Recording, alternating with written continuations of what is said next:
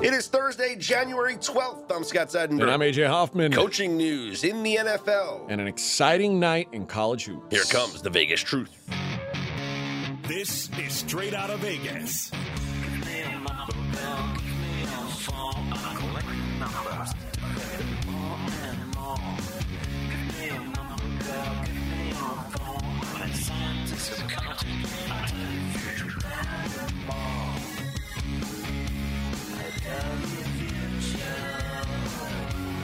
We are Straight Out of Vegas AM, your daily destination for sports conversation with a Vegas lean. Here's what you need to know to start your day. The New York Jets making an offensive coordinator change. The Denver Broncos interviewing former Stanford coach David Shaw. And where is Sean Payton going to land? What is the Vegas lead, Scott? Well, we are headed towards Super Wildcard Weekend in the NFL. Yesterday, Can we stop with Super Wildcard That's what it's called. It's not Wildcard Weekend. It's anymore. Super Wildcard Weekend. There's more Wildcard games. It's Super Wildcard Weekend. So unnecessary. It's the proper name. I like to call things by their proper name. Are you going to start calling the first four by the first round? That was only 1 year they made that decision, and they went and they changed it back. And what'd you call it that year? I called it the first four. Okay. I always called I thought it you the first called things by what they're called. because it was always the first four. Isn't it really Anyway, the first eight? You're not. We haven't introduced you yet, Steve. Well, there's Wait. Steve Fezzik, the only two-time winner of the Super Contest. He was just so eager to pop on the microphone that he forgoes his formal introduction.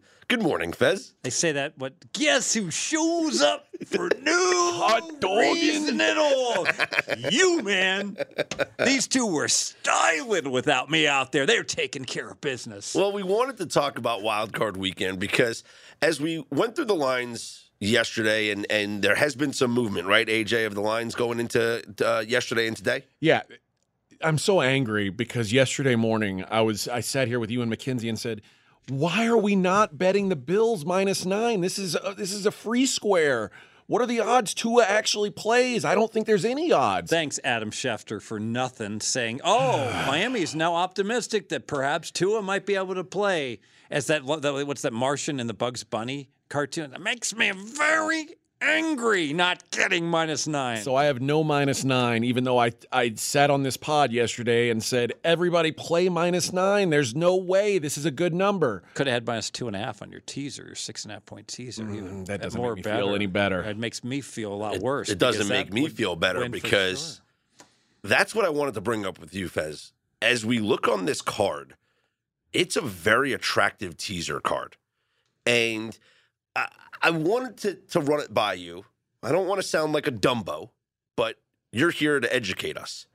You're not going to listen to how he educates you anyway. I know I'm going to be a Dumbo anyway. Yeah. Like the Dumbo teaser we just played every Monday night without Fez's blessing. So, but sorry, Fez.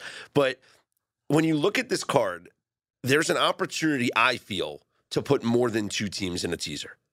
Let's say a 3-team teaser plus 140, plus 150. Or if you do a 7-point teaser, you can get plus 130. How would you approach this weekend when it comes to teasers? And are you okay with doing more than two teams?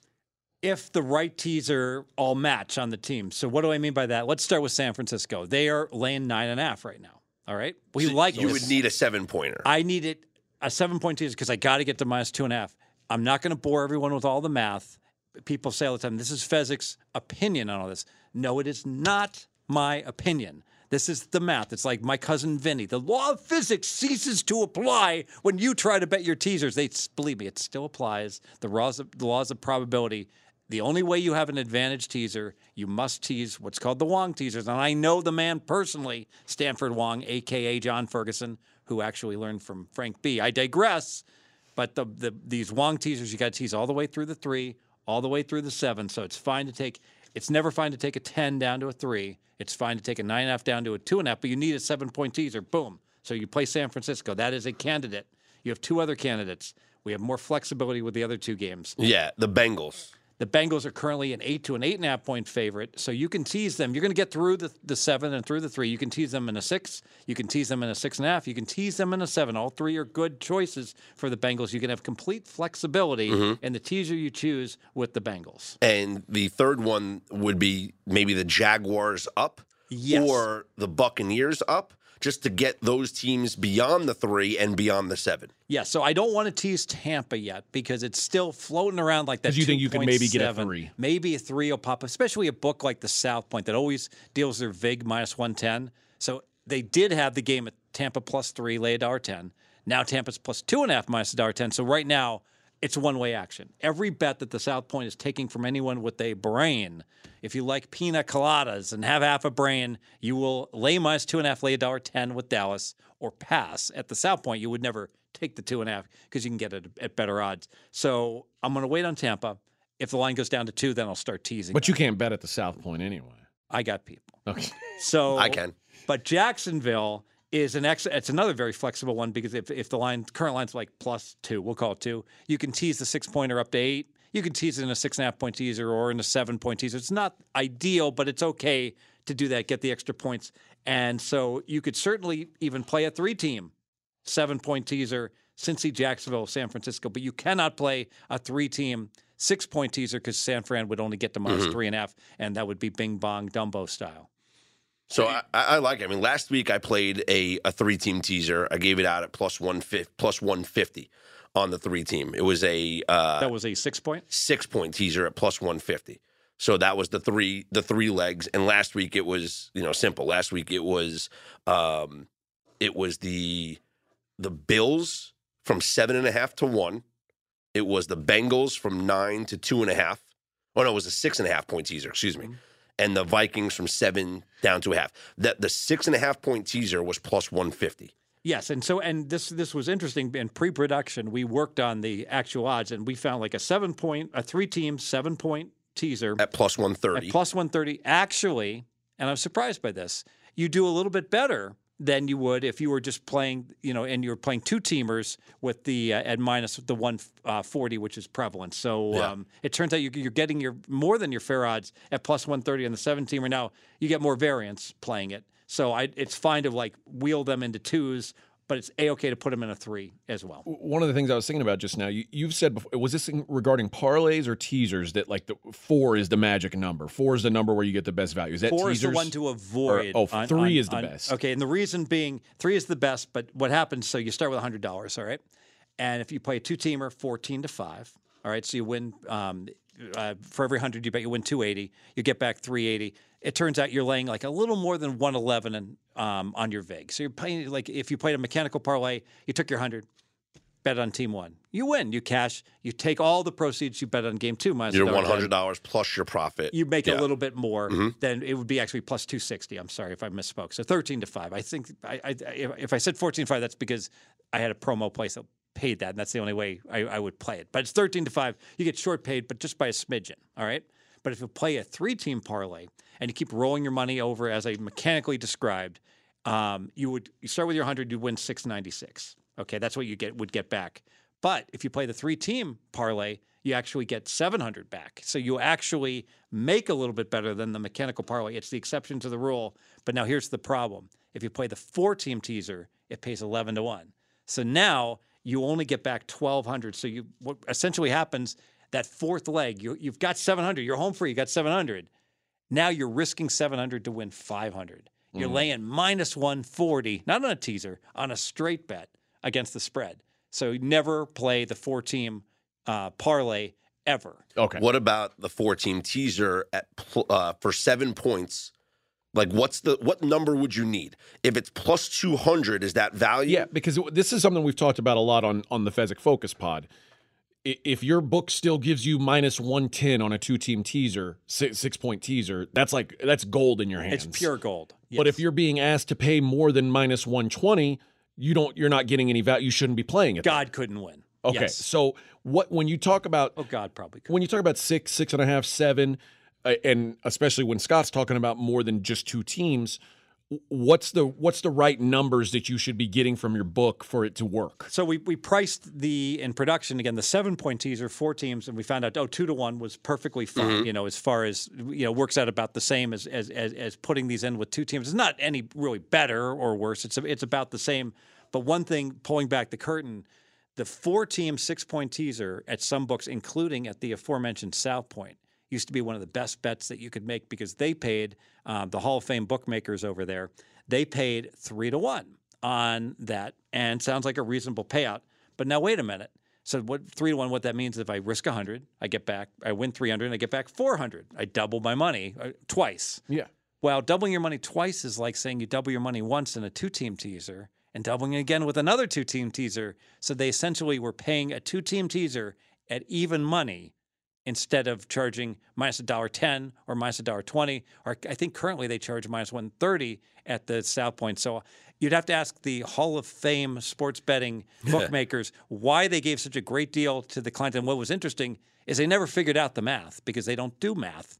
They just did a query and they're like, we've queried like certain like these payouts on these 4 and these 6 teamers, and on the 6 teamer, same thing. They paid 7-1. They kept doubling it every 2 games, and like we've gotten killed. Shocker, because every pro in the world knew you had the wrong number, and so not only was it just the public playing this, but you had the best bettors in the world playing these attractive teaser odds that are long gone at every book now. So now that those books don't exist anymore because you wiped them all out, what's a book that I could go up to today, and what's a fair number I could get? Shop around, but I think it's plus 240 or higher is on a A-okay 4-teamer. On a 4-teamer, anywhere at plus 240. William Hill, I just checked it right now, plus 260 Oh, it's very for a 6-point teaser for a 4-leg 6 points. Yeah, and that's excellent. The only caution Plus is 200 for the 4-leg 7 points. Yeah, and so that's actually rather attractive, the plus 260. The problem is that it's rare with such a short board. There's ever going to be 4 games that are all going to qualify as, I as see long 4 teasers. But Tampa, you know what? I'm gonna put that in because Tampa almost qualifies. Yes. Just for the hell of it. But the thing is, but I can't play San Francisco. or it has to be the 7-pointer to play San Francisco. But imagine yesterday had we played Miami, had we played San Francisco, like there were plenty of options for these 7-pointers if you'd bet them earlier in the week. Yes, and now they're starting to dry up. And makes me even angrier that we didn't tease the 9-point favorite for. Well, lesson learned. Buffalo. Steve. Lesson learned, Steve. Okay, you know what people say all the time, like you can't pick up everything. But the truth is, and I keep emphasizing, if there's one thing, and I'll die on this hill, hopefully not Pickett's charge style, the way to win betting in the NFL, and you hear this all the time, it's the hardest sport to win. Nobody wins betting in the NFL. It's all crap. It's easy to win in the NFL if you work really hard and you know what you're doing. And it's not easy to win in the NFL on Sundays.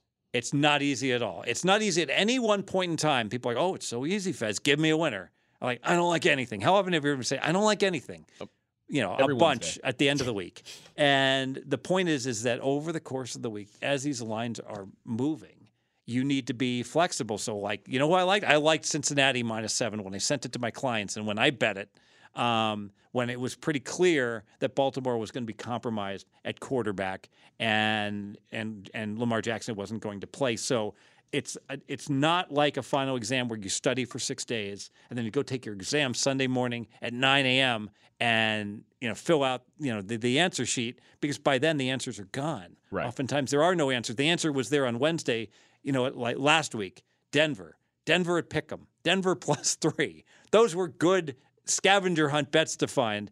And then, you can debate all you want. Denver's laying 5 against the Chargers. They're about to kick off. Maybe you land on Chargers. Maybe you pass the game, but you see where I'm going. Yeah. It is not a final exam. It's very fluid, and the answers change depending upon what the numbers are. And ultimately, right before they tip off, we define everything by closing line value. You're going to win if you beat the closing line. Scott, I ask you, how are you going to beat the closing line when the lines are about to close in 10 seconds? You're not.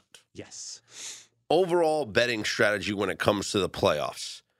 Are you okay, or do you personally do it, taking the money line on a team that you are extremely confident is not going to lose the game?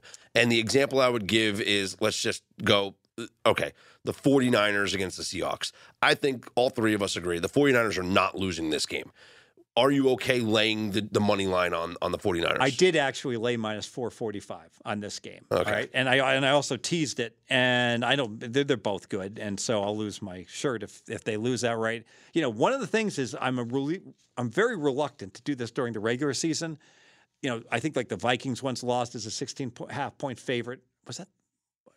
trying to remember who that was against. But those games happen. Any given Sunday is there. That statement's there for a reason. Mm-hmm. But it's much more rare that you see an upset like this in the playoffs. In the playoffs, I'll go as far as to say, you look at college, which has more variance. But if TCU had beaten Georgia, that would have been one of the greatest upsets in the history of college football. It would have been the greatest championship upset in the history of the sport. Yes. So in the history of the sport, and yet you only had to, you could go the Golden Nugget and bet lay 4 to win $1. Mm-hmm. It was like lay 4 that the sun's going to come up, as it turns out when you're watching the game. But the point is, what I like about this also is that what do these teams care if they lose week 5 necessarily? But you almost feel like if you lose your $20,000 because you loaded up on the 49ers and made all these bets, well, the Niners season is donezo. So you feel good about that, that at least, it's going to hit them where it hurts as much as it hits you. So that brings the next question. If there's multiples of those teams that you like, and you shop around and you have a book where you get the best number on 2 or 3 teams, let's use for this example San Francisco, Buffalo, and Cincinnati, the 3 biggest favorites on the board. San Francisco is minus 500. Buffalo is 850. I see Buffalo minus 700 right now. Oh, okay. So, and again, this is make sure you can get the best number on every game that you're playing here. But then I'm looking minus 380 for the Bengals. Does it make sense to parlay those together? No, even if you're getting the best number at each shop. Correct. And I just had this conversation with a pro that makes 6 figures a year. And we're screaming at each other, I make 6 figures a year. And I'm like, yeah, lots of people do. It's like people know what they're doing, make 6 figures a year. You'd make more. I said, you might make 7 figures if you knew what you're doing. And he was talking about how he parlayed all this stuff. And I'm like, I said, you realize that some books like Pinnacle, when you play these parlays, they don't give you these best numbers. They make them worse when you put them into parlays. And AJ, you mentioned normally when you shop around, it would be very rare that the best shop would have the number at each and every one of the 3. You've done this with MMA fighting. Sure. Your clients don't want to be laying minus 500. That's right. ridiculous. Now, here's my point, though. Given you're already working, all right, and you're going to be betting all these games are not going on concurrently. It's one after another. On an MMA card, there's just one ring, right? Right. They can't, unless it's like, they suddenly allowed, tag team. Doesn't fighting. happen. Okay. So my point is, so you start out and you're going to bet on San Francisco. And let's say you're going to bet $500. Okay. Right? You're going to risk $500. I'm throwing in my 3-team parlay. Well, how about we shop around? We get them minus 480, right? And so now we go ahead and bet the same 500. We lay 480. Boom. Now we make a little bit more on the first leg. You're like, yeah, but I don't want to lay 500. Or you say, I don't want to lay 480, Fez. And like, that's why you don't lay 500 in the parlay. You're still laying 500. Just because the ticket doesn't cash after the first leg doesn't mean you've magically not laid 500. You're still laying it. It's just it gets deferred, and you automatically are mechanically parlaying in the second leg. Now I get it. You're out with your buddies. You're having a good time. You may not be able to stay home and do this, but given you're staying home and betting anyways, as soon as that wins, boom, you cash that, and now you got the second one. Well, you know what? You like both these games about the same, and now you got $600 in your pocket. Well, now I'm going to bet $600 on Buffalo. No, because why are you betting more on the second leg and the third leg, depending if the first leg wins, if you put it in a parlay? Because if San Fran loses, now you got nothing on Buffalo, which makes no sense from a Kelly criterion bet sizing. You should be risking about the same if you liked all the 3 plays the same. So you don't have to take the full $500, take another $500, bet it on Buffalo minus the 700 or whatever it is. And then the third leg, win or lose on Buffalo, shop around, maybe get Cincinnati minus 345, put it on Cincinnati. Now, I will say on these Wong teasers, it's more attractive to play the teaser than the money line. Use Cincinnati as an example. So Cincinnati is an 8-point favorite. You play them in a 7-point teaser if you can find an 8, and you're essentially on each leg you're laying minus 320.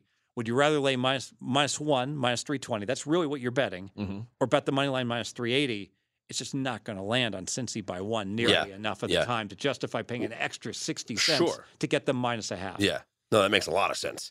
And that's probably the way to attack a card like this, as opposed to doing the heavy money lines, because you're not getting the bang for your buck at all. But exactly. But I'm A-okay. You don't have to put parlay it. I'm not anti-huge vig. You want to play Buffalo minus 700? They're going to win. They're going to win more than whatever that turns out to be the 86% break even, whatever it is, I think they're going to win 92%. I think it's a good bet. You just don't have to parlay it. And people are like, but I don't want to lose. It's just tempting to like those three numbers right now. If you parlay them, are minus 137. Yeah. It's just very tempting to put those three together, three that you feel very confident I'm fighting with this pro. He's like, I don't want to lay 700. I want to lay minus 137. But you're saying you're already laying it. And now you're laying minus 735 because you're getting a shorter pay on each leg because the books will calculate it with the shorter pay, some of them, or you won't get the best number on the three. Now, would you ever consider throwing Buffalo in that 7-point teaser and getting them to minus 6? No. Why, AJ? Because you're not getting through three, and the whole value of any teaser is getting through three, because three is the most difficult number for a line to push through. But even if you're getting through 10 and 7. It's not even 10 and 7 don't equal three. Because the three is going to land like 10% of the time. A team favored by close to 3 wins by 3, 10%. Yeah, but this is a 13-point favorite. It's true. But I'm saying that, like, if you look at just the distributions of where the games land, will the game land 3? Will the game land 7? They have props like that. The 7's going to land like 5%. The 10's going to land like 4%. So even if I add the two together, it still doesn't even get me to one data point, the 3. And I've got all these dead numbers in between 8, 9, 11, 12. Yucky. Very unlikely. That you don't want to buy. You don't care about those numbers. Exactly. Now, there are some people that will say, wait a minute, this I believe strongly that Buffalo should be minus 16.5, and they're correct for whatever reason, and they could say, well, so the teaser was a good bet. And they are actually mathematically correct, but people do this with a 4.5-point dog in the NFL, a road dog. They say, if I tease it up to 10.5, it's plus EV, but it's only plus EV because the original bet is even better taking it minus 110. I was going to say, you've said that before. The only time where you're okay, teasing is if you know the line is going to move. Yeah. So like as an example, let's say the line was extreme example. The line was 3 everywhere, and some place had that team lined at plus 4, but they charged like minus 135. Well, now I like the 7-point teaser. Yeah. Because now I'm teasing because that VIG goes in the garbage can. I'm teasing 4 to 11 in a 7-point teaser or a 6.5-point teaser, and I'm not teasing 4 to 11. I'm teasing 3 to 11. So I'm getting an 8-point teaser at 7-point prices. Yeah. Suddenly we can start talking. Is there any reason to think that this game won't be, the Buffalo game I'm talking about, won't be any different than last year's wild card game when the Bills absolutely demolished the Patriots? What was it, 47-17 last year? It was. I think it's a very similar thing, except the difference being that the Patriots have a worse defense than those, or the Dolphins have a worse defense than the Patriots did. But that's why I'm more comfortable, and RJ said this on the pod last night. He said, you're going away from what you've done all year. You're now all of a sudden you're willing to lay these big numbers. But I also believe fully that teams like the Bengals game last week was a great example. Bengals got up to a big lead and coasted. They knew they were going to win the game. 24-7.5. They didn't need to win by margin. They said, okay, they knew we were playing this team the next week. Their second half was essentially like the teams who knew where they were seated and we're gonna win this game and get out of here clean. Don't show anything. Certainly smart. If it was 24-7 at halftime of a playoff game, they're not going to change. 14. It's very similar. And Georgia TCU.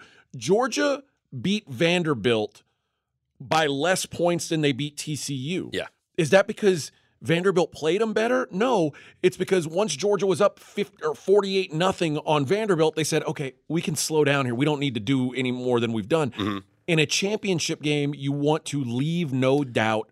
Or in a playoff game, you want to give them no option of coming back. But is there any concern that the Bills would take their foot off the pedal knowing that they're playing Cincinnati? No, the Bills don't take their foot off. They were playing the Chiefs the next week after that Patriots game. The only concern is that the cumulative effect of all these snowstorms and all this travel and the whole extra game in Detroit, and they're already playing 9 road games. So they played 10 road games. They suffered through 2 epic snowstorms where 38 people died in Buffalo, and you couldn't get to the practice facility. And at what point and then you've got this situation with Hamlin, at what point when you stack all of these emotional events and disruptions, one on top of another, does this become significant? But the fact that Buffalo has back-to-back home games, I think I'm okay with it. Well, and I think let's not act like Miami hasn't gone through some things this season as well. Yeah, great. You point. know, like Great point. their quarterback was convulsing on the field. Yeah. And now they're. I mean, let's just say what it is. The Dolphins are going to have to start an injured quarterback in this game. Yes, I think it's going to be Skylar Thompson, and he looks injured to me. And I think I actually think just betting him under. I don't know if he's going to last through the game. Who's the backup quarterback behind him now? It's going to be Mike Glennon, If Mike Teddy Glennon, Bridgewater's the inactive. guy with the big neck, the big long neck Glennon. the If- giraffe. If Teddy Bridgewater, if Teddy Bridgewater could play, he would play. Yes. Why is Glennon not playing? Glennon's better than. I would think Glennon's better than Skylar Thompson. Yeah. I guess Skylar Thompson's been in the system all year. They That's feel odd. like. Yeah, Here's the other one thing. guy's been sitting on his couch all season. At the end of the game last week, did Tyreek Hill look healthy to you? No, No, he got banged up. Yeah. Did Jalen Waddle look healthy Nope. to you? He got banged up. Raheem Mostert, he's not even going to play. I don't think he certainly didn't practice yesterday. So this is just a mass unit. They still don't have their tackle.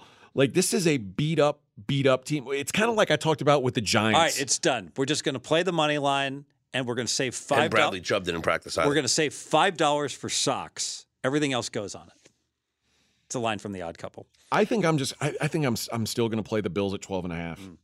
I really do. I can't picture a scenario where the Dolphins hang in. You know, it's interesting because I'm so used to betting during the regular season, and minus 12.5 is like an area code that I don't like to. You don't live in, right? I not only do I don't live in it, I don't drive through it, and I certainly don't get out, park my car, and start walking to it to put down a bet in that area. Think code. about this, and I think this is this Zip relates code, very I should well. say, not area code, zip code. Imagine if there was a world where Tennessee had won the SEC East. Mm-hmm. And Hendon Hooker blew out his knee in that game. Yep. So, like, had they not lost that game to South Carolina at the end of the year, or not, who was it that they lost to at the end of the year? South Carolina. It was South Carolina. Yeah. You don't lose that game. They win. The committee says, well, the resume says they're a playoff team. Now you're in the playoffs, Tennessee, with one loss. You're in the playoffs, but you don't have Hendon Hooker. Like, all of a sudden, you're looking at a team where, I would never bet it, I would never bet against Tennessee with this big of a number in real life, but all of a sudden this is an alternate reality. The Dolphins Not are against Clemson, it wasn't. the Dolphins are in an alternate reality right now, aren't they? Like this is this is not the real Miami Dolphins. Yeah. And they just went through the emotional roller coaster to get to the playoffs. You know, so they were all in last week. And I mean they were all in and they barely won. They probably shouldn't have won. Like this is when's the last time we watched the Dolphins play and went, man, they're onto something here. This is a pretty good looking team. Like I can't even remember it. I really can't. Like I can remember even some games for the Seahawks. It was the blowout against the Texans when they were winning 30-0 at the half. What week was that? That was a long time. That was Week long time 9? ago. this was one of this Jets game was just one of the ugliest games They won the game. ever watched. They won that game. And did you walk away with any positive feelings about the Dolphins? Well, when Stanton hit the 3-run homer, that really was the turning. But like I was like, man, they just won the game to make the playoffs, and I feel worse about them than I did going into the game, where I already felt bad about them. I can't find a reason to back that. Now the problem is, I sat here on this very microphone yesterday and said, why don't I play the Bills -9? And now I've got to give an extra 3.5 points. You know, my buddy Teddy Covers used to do this, so he'd have his shows, and he'd come out, emergency betting alert, lay 3, and then literally the next day it would be 4, and I'm like, how much you get down? And he's like, I was so busy prepping for the show and everything, I didn't actually bet it myself. And I was like, what are you doing? How? Yeah, that's me this time. Here's You never recommend a bet. I mean, I've already like Fez, you're recommending bets. It's like, I assure you, boys, I may not have given my clients a minus 460, but I bet it. Here's the thing. Like this conversation came from Scott and I talking it out on air. Yeah. And the more we talked about it, it's like, why are we talking about this instead of going to a counter and betting it? And then, of course, Well, here's the deal. a couple hours later, Fez, if you know anybody that's willing to take my left kidney as collateral, I'd like to put down a mortgage bet on the Bills money line. There you go. I can live with one kidney if it loses. Yeah, we'll be all right. Well, Fez, do you have a best bet for the people before we get out of here? Well, we talked about different teasers. We could keep it simple for everyone. We'll do a 2-team 6-point teaser, minus 120 or less. Don't play against the Hall of Fame bookmakers at the South Point because they charge minus 130, which is like the highest in the world. So don't play. That's how they're in the Hall of Fame. Yeah. You're not. Yeah. You know what? The poker Hall of Fame has a bunch of guys that play poker. Not bunch dealers. of guys, not administrators and dealers and card room operators, but the sports betting Hall of Fame has nothing but administrators and bookmakers, which is just, hey, beyond my pay level. I don't know. I would put that Vulgaris guy in there, and Billy Walters seems like he would be a better candidate, but that's just me. The 2-team teaser, we're going to play the Jacksonville Jaguars from +2 up to +8, and the Cincinnati Bengals. Let's get this down now. Minus 8.5. Hurry. Lay 2.5 before it goes up to 9. And now we have to play a higher teaser number with more vig. So Bengals, Jaguars, Wong teaser, 2-teamer. And that's a game, the Bengals game we talked about last night on the pod, where it feels like the Bengals are like the Ravens are mispriced. Like if we assume, and I think it's safe to assume now Lamar's not going to play. And I don't think Huntley's going to play. I don't even if he either. does, he's got a banged up shoulder. And what was this line? What did this line close at last week? 11.3. And why did it jump up so much to 11.3? Why? Because they knew Huntley wasn't playing. Well, This line almost guarantees that Huntley's playing. it's about as good a comp as you'll ever see. The two identical teams playing, both with motivation, with the same circumstances. Very odd, situations, isn't and it? Nobody's practicing, and no one can. And people are like, well, and I can tell you the reason. Well, Fez, why am I not laying minus 8.5? Because I laid 6.5 and I laid 7. Yeah, so I already got a piece of the pie. And now you tell me if I'm already, I have a healthy investment in Cincinnati minus 7. Mm-hmm. Do I like if you're in that boat? Do you want to get involved in a teaser? Yeah, tease down to -2, and I think they might win by 5. Right? Bet more, win more. Okay. Worry about tomorrow. Tomorrow. All right. I tend to. I'm gonna have to find a different dance partner than the Jags though. The Jags Chargers game feels very high variance to me. You know what doesn't feel high variance, and I don't like the fact that it's at 2.75. But you certainly could you could certainly use Tampa, which doesn't feel like that high a variance game. I think it's going to be a close game, and you tease Tampa up from 2.5 to 8.5. I'll accept that. Fez, thanks as always, man. We appreciate you taking your time this morning, and we will talk to you next week. Thanks, guys.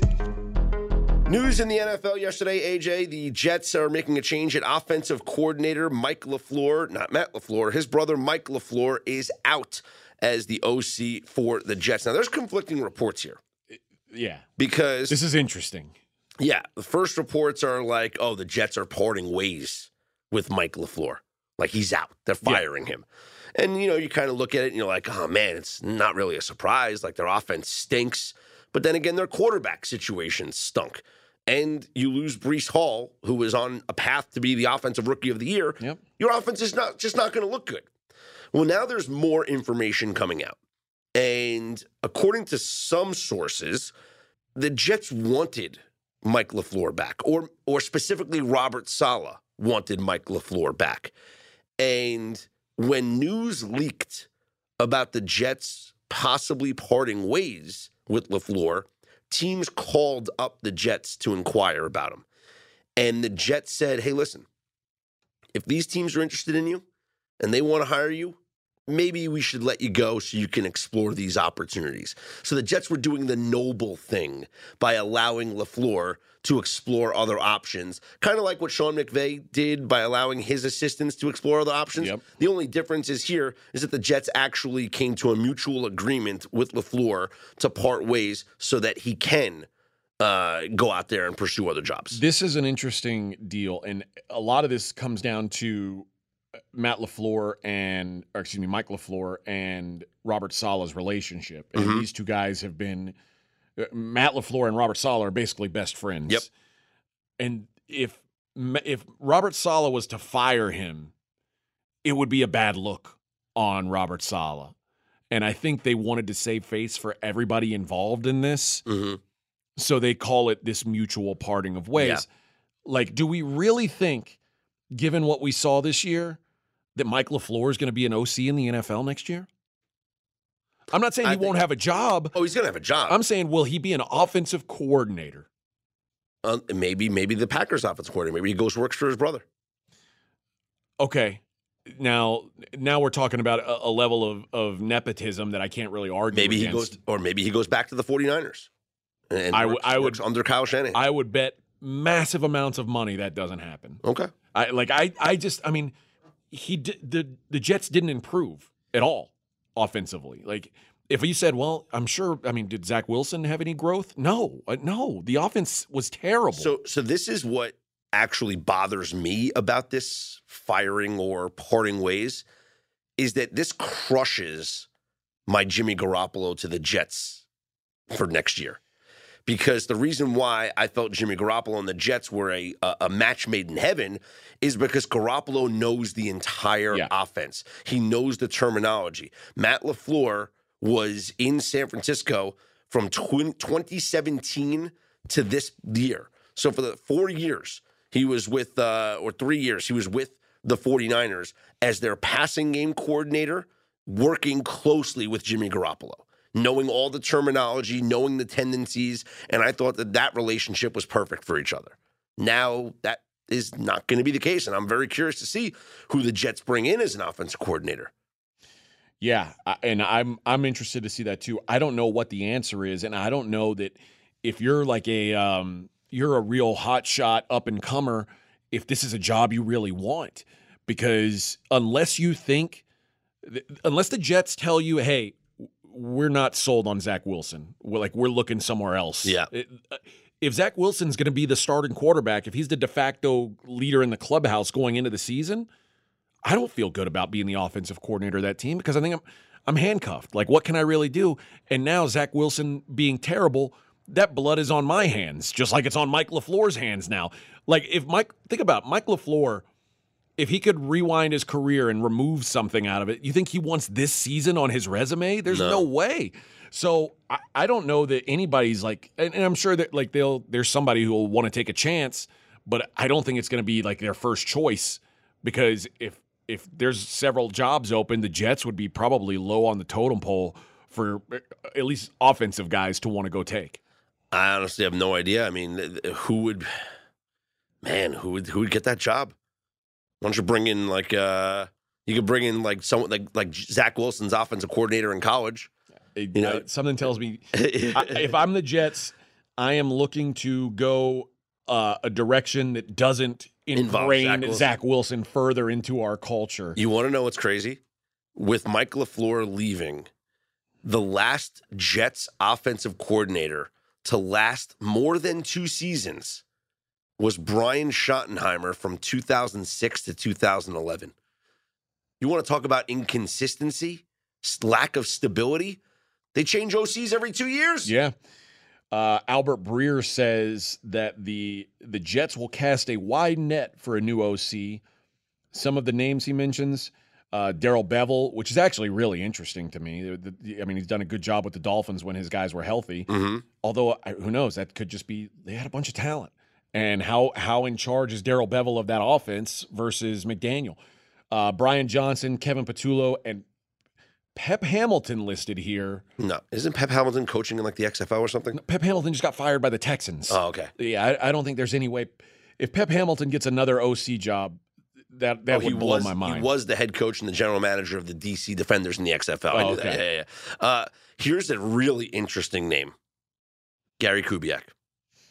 You'd have to talk him out of retirement. I could see Gary Kubiak. Kubiak does have a connection to Robert Saleh. Saleh's first job was as an intern for the Texans in 2000, whatever year it was, and when Kubiak was the head coach. And Kubiak promoted Saleh within that organization to the quality control coach. He spent 5 years coaching under Kubiak in Houston.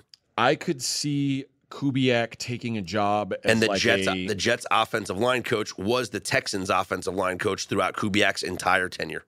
I could see him taking a job as like an offensive assistant or something that's like a consulting role. Yeah, analyst. Like I'm the senior analyst or something for the offense, and he's in the booth, but it's not like then hire his son then, who just got fired in Denver. Maybe so, right? Isn't that right? Kubiak's son was in Denver and got fired. Yeah. So I don't know. I don't know what the move is, but like Kubiak, obviously, I think Kubiak could be a head coach in the NFL today if he wanted to be. If he wanted, it's to a be. matter I of don't know how if he much wants to be. How much is he willing to put into it, and if it's a job that requires him to be at the stadium, 5 days a week, it's probably not for Gary Kubiak. I would think hire Clint Kubiak and then Gary Kubiak as a consultant. Maybe so. And then you keep that zone blocking scheme. You have and the offense kind of stays similar. None of it matters until you have a quarterback. I would agree. And think about this: if you're Gary Kubiak, you're like shining up your Super Bowl ring, and like you're fishing and doing whatever you do, and the Jets call and say, "Hey, Gary, we really want you to come fix this Zach Wilson kid." I'd immediately say, "You've got the wrong number," and hang up and go back to shining up my Super Bowl ring. Like, it just seems like a job that is not it's not worth pulling yourself out of retirement for. All right, let's talk other coaching news around the NFL, including the future of Sean Payton. The Sean Payton sweepstakes is wide open, AJ. This is fascinating to me for a couple of reasons, because now Sean Payton's been linked to the Colts. He's been linked to the Broncos. He's been linked to the Rams. He's been linked to the Texans. The Texans have asked to interview him. And my thought was, you know what? When you look at the Broncos and the Rams, you think, well, those are certainly better jobs. But then when you think about a guy like Sean Payton, being able to choose his own groceries would go a long way for him. And the Broncos can't draft a quarterback. The Rams can't draft anybody. Really, the Broncos can't draft anybody. Two teams who are in cap hell, married to quarterbacks that have big question marks, mega money. I mean, is that worth the upside of the Broncos defense or I guess the Rams defense too? Or do you look at the Texans as a blank slate and say, hey, we've got the second pick in the draft, we've got the 11th or 12th pick in the draft too. We're not married to anyone on this roster. You build this roster the way you want it built. Mm-hmm. And you've got cap room, which is something that you don't have with the Rams or the Broncos. That's an appeal that those other jobs can't offer. If you fire Nick Caserio and you give Sean Payton, they won't do coach that. and general manager. They won't do that because they did it with Bill. They did it with Bill O'Brien. It was a massive failure. Okay, there's no way they'll do that. All right. I figured Sean. But Payton, I think player personnel decisions. I think you can say, hey, Sean, Nick's the general manager. On the outside, you have the player personnel. You've got some decisions you could make here. I don't think they'll publicly say he's the GM and the head coach. I don't think they'll make that mistake again. Okay. Other coaching news: we have the Broncos interviewing former Stanford coach David Shaw. Yeah, listen. There's a reason why he's former Stanford. Like, he stopped being a hot coaching prospect like 3 or 4 years ago because he stopped winning. Yeah. And a lot of it, he was so tied his success to Jim Harbaugh, right? And then taking over for Harbaugh and kind of the same principles and running that program for a couple of years, but it has significantly declined. Yeah, the first 5 years, 11-2, 12-2, 11-3, 8-5, 12-2, and really even 10-3 after that, 9-5, 9-4. Last 4 years, 4-8, 4-2, 3-9, 3-9. Like, the shine is off David Shaw. And there were people talking back in 2016 about what David Shaw could be an NFL head coach. Yeah. And he chose to stay at Stanford. If a team hires him now, they're hiring knowing that he failed at the college level. And we've seen coaches get hired out of college that have had massive success and gone on to fail. The last time we saw a mediocre college coach go to the NFL, his name was Cliff Kingsbury. He's no longer employed by the NFL by an NFL team. So I think this would be a foolish move to hire David Shaw at this point. I think if you were going to hire David Shaw, you banked on the upside of him. Now we've seen him fail and really not be able to dig himself out of a hole. Maybe he just needs a change of scenery. And he's a guy who was a coach at the NFL level, had success as a, I guess you want a passing game coach, right? Quarterbacks, wide receivers. So he's had success in the NFL in those roles. When you resign the day of the last game, finishing the most disappointing season of your career, it's usually not the time when the NFL starts ringing the phone off your hook. Right? All right, let me ask you a question. I don't want to be insensitive, though. Are the Broncos legitimately interested in David Shaw, or is he satisfying the Rooney Rule?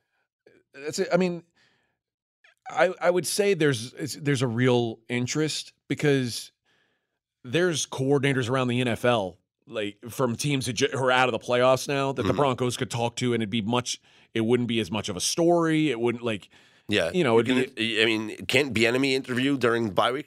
He could if he wanted. Yeah. But there's plenty of guys they could interview. But the downside to Bieniemy is now when people interview him, they think it's only for that reason. Yeah. Because he still hasn't gotten a job. He's interviewed every year. He hasn't gotten a job. But there are guys, I would bet there's guys on the Broncos' current staff that they could say, hey, we're going to give you a talk to and do that. But I would imagine if you're going to interview a guy like David Shaw, where when you interview him, it's gonna make big news, that you've actually got some real interest in. Yeah. I don't think I'd hate to see him in the NFL. I don't know if I'd like him as a head coach in the NFL. I think I'd like to see him as an offensive coordinator first. I'd certainly like that. Like I wouldn't be opposed to giving him a shot as an OC.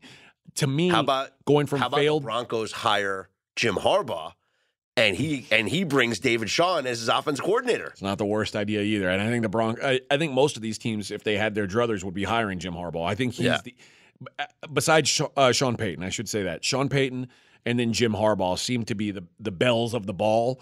And if all these teams who need coaches, who is it? Broncos, Colts, Texans, maybe the Rams, the Panthers, maybe, I don't know. But if all these teams end up, playing musical chairs, the two that have Sean Payton and Jim Harbaugh in a seat are thrilled. Everybody else is crossing their fingers and hoping. All the talk in the NFL has been about the playoffs and the head coaching carousel that's moving round and round. But the NFL draft will be here before we know it, AJ. Yep. And the Texans currently do not have the number 1 overall pick. They are hoping that a quarterback falls in their lap. And from their perspective, it's, the Bears, who have the number 1 overall pick, they don't need a quarterback because they got Justin Fields. So if they don't trade the pick, they're clearly just going to take, Will Anderson or Carter, right? Yeah. They're going to take the best defensive end or pass rusher off the board, and then we're going to get the quarterback that's going to fall into our laps. That might not be the case, though. Mike Tenenbaum, former Jets general manager, he was on ESPN the other day, and he said something really interesting. He said if he were in the Bears' shoes, he would trade Justin Fields and draft Bryce Young number 1 overall. And I don't think he's crazy for saying that. The reason being is you would probably get a first and a third back for Justin Fields, maybe a first and a second for Justin Fields. At a minimum, you get a first. You get more than a first, but yes. And you also hit the reset button on a quarterback contract. That's because the key. By drafting a rookie, now you're paying him a rookie salary for the next couple of years. You have 3 more years where Justin Fields is affordable, and then and that's assuming that you're going to marry him long term, which, there'd have to be massive improvements between now and then. Also, we've seen a big jump year 1 to 2. Sure, but I think seeing Lamar Jackson's injury has to scare you off of a long-term commitment to Justin Fields. I think so too. But knowing that you'd have 5 years of and Bryce Kyler Young, Murray injury also. 5 years of Bryce Young, I would take my chances. 5 years of Bryce Young plus another draft, maybe more than 1 draft pick. Yeah. Versus 3 more years of Justin Fields. So you get, because let's face it, even if Justin Fields takes another step next year, are the Bears a contender? Their defense is one of the worst in the league at this point. Like they've hit reset on their entire roster. Yes. If you're going to do a full rebuild, which when you got rid of Roquan Smith, you indicated we're going to do a full rebuild. Yes. Wouldn't you rather start that rebuild with 5 years of affordable quarterback play than 3 years of affordable quarterback play? I would agree with that. And what Tenenbaum was saying was it's not just, the picks that you get back from Justin Fields. It's the money that you save is going to allow you to then sign 4 starting caliber players. That's what he projected. 4 starting caliber players. So you get Bryce Young, you reset the clock on paying a rookie quarterback, and you get 4 starting caliber players in addition to an extra first-round pick next year or whenever for trading Justin Fields. Yeah. I don't think it's the craziest thing for a team that finished 3-14. I don't think so either. In fact, the more I hear of this, and again, this is almost like the Kyler Murray thing. Anytime you start talking about trading quarterbacks, you want to talk quietly about it until you know something's done. Sure. Because you don't want to let Justin Fields know, hey, we don't believe you're our future. Mm-hmm. Because now Justin Fields he's not playing with the same confidence. He's not playing with the same swagger. I'll tell you what. If I'm the Baltimore Ravens, I make a trade for Justin Fields. Ooh. Because now you don't have to pay Lamar and you don't have to change your offense. And you get Justin Fields 2 more years on a rookie deal. 3 more years if you want him. On a rookie deal. Fifth-year option. On a rookie deal. And you get to keep your window open right now. Here's the thing, though. What's the drop-off from healthy Lamar Jackson today to healthy Justin Fields today? It's not about that. It's about the money. I mean, are you just going to kick the can down the road? So in 3 years you try to trade for another quarterback? Like in 3 years from now, I mean, Harbaugh might not be there, and that the whole thing, everything's done. But I'm just saying, if I'm Harbaugh and I'm as tenured as I am, mm-hmm. I'm looking at management and saying, "Hey, this guy Lamar gives us the best chance to win. Yeah, just sign the guy. Get my guy in here." Like that's what makes sense to me if I'm John Harbaugh. The idea of starting with a lesser version of the quarterback you already have mm-hmm.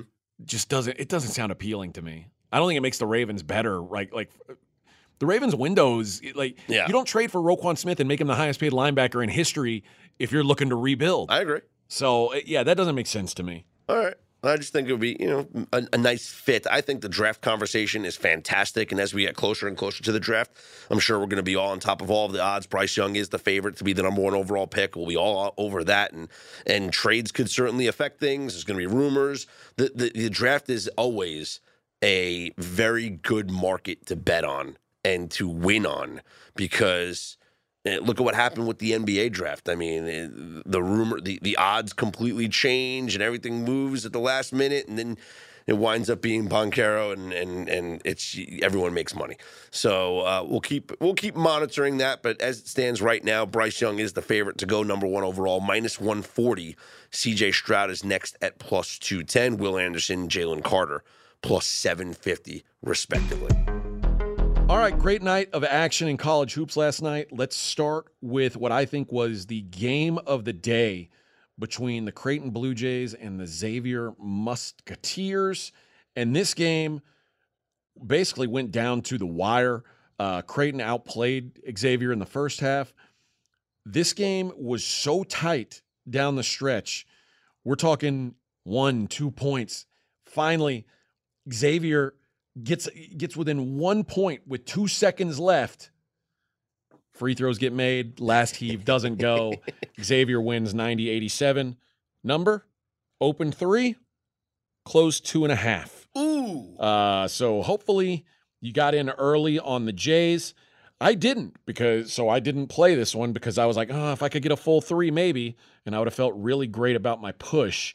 Another 2.5 that kept me from playing it was Marquette last night. And Marquette was a 2.5-point dog hosting, and Shaka Smart as a dog is over 60% in his career. They're hosting UConn, who some people think is the best team in the country. I didn't play it because I couldn't get a full 3. Marquette wins outright, 82-76. UConn had a 4-point lead at halftime. Second half, all Golden Eagles. Marquette now moves to 6-1 in Big East play. Shaka Smart, who's kind of always been known as a defensive-minded coach, has a juggernaut offense right now at Marquette. This team is going to be a problem.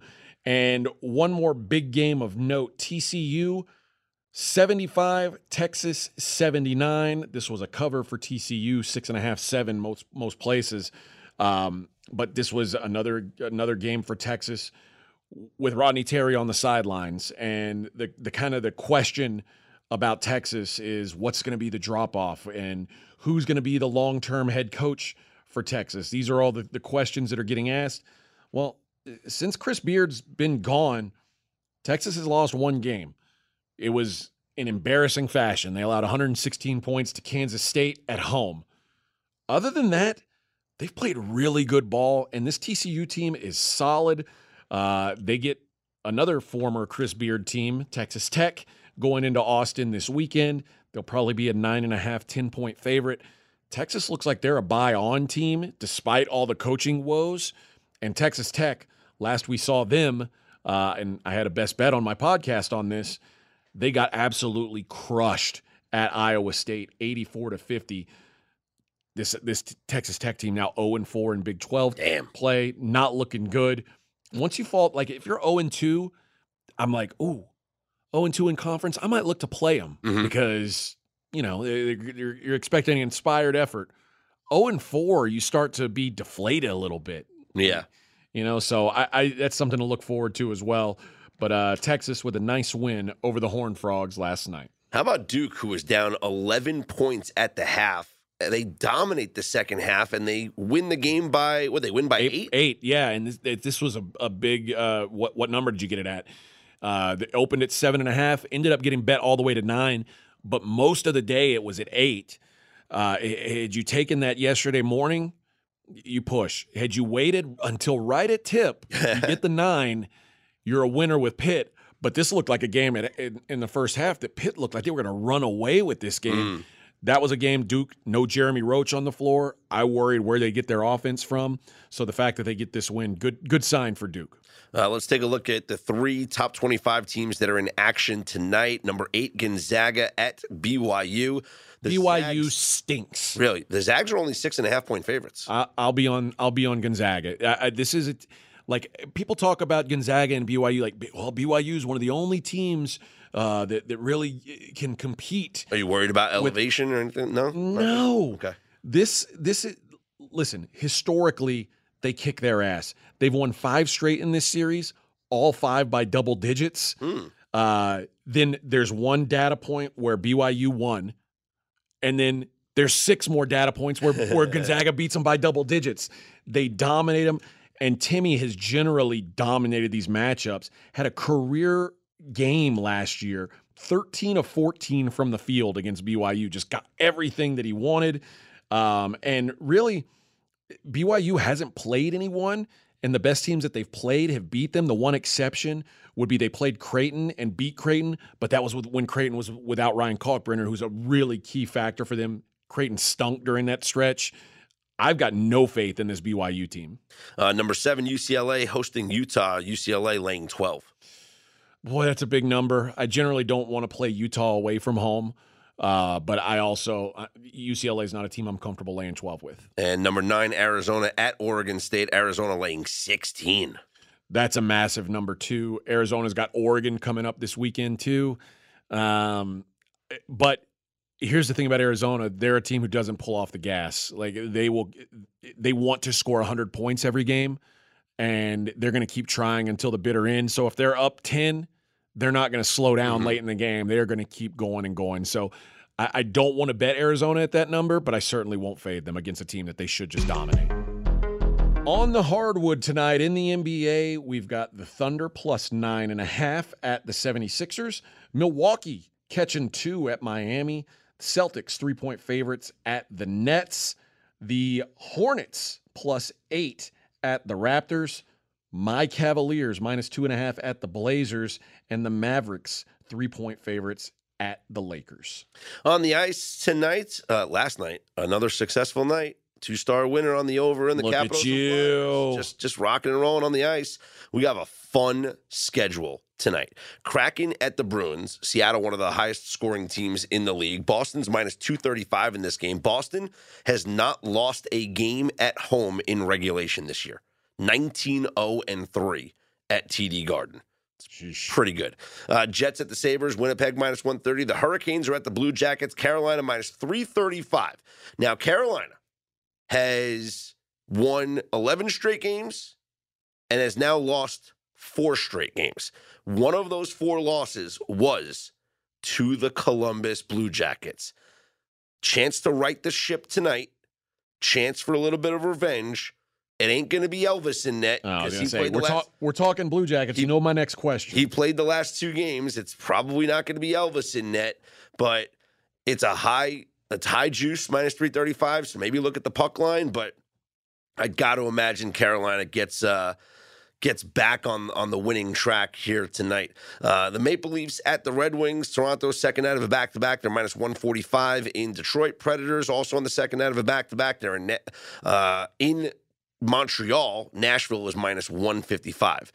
Rangers host the Stars. This is going to be a great matchup because Dallas is having a really good season.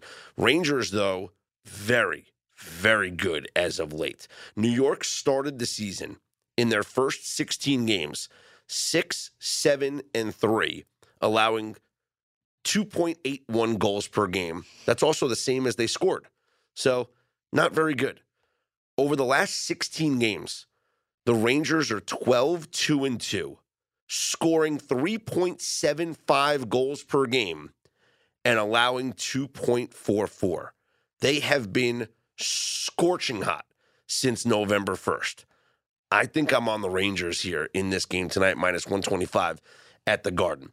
Elsewhere, Canucks at the Lightning, Tampa minus 260, the Wild at the Islanders, Minnesota minus 115, Flames visit the Blues, Calgary minus 165, the Avalanche at the Blackhawks, Colorado minus 320.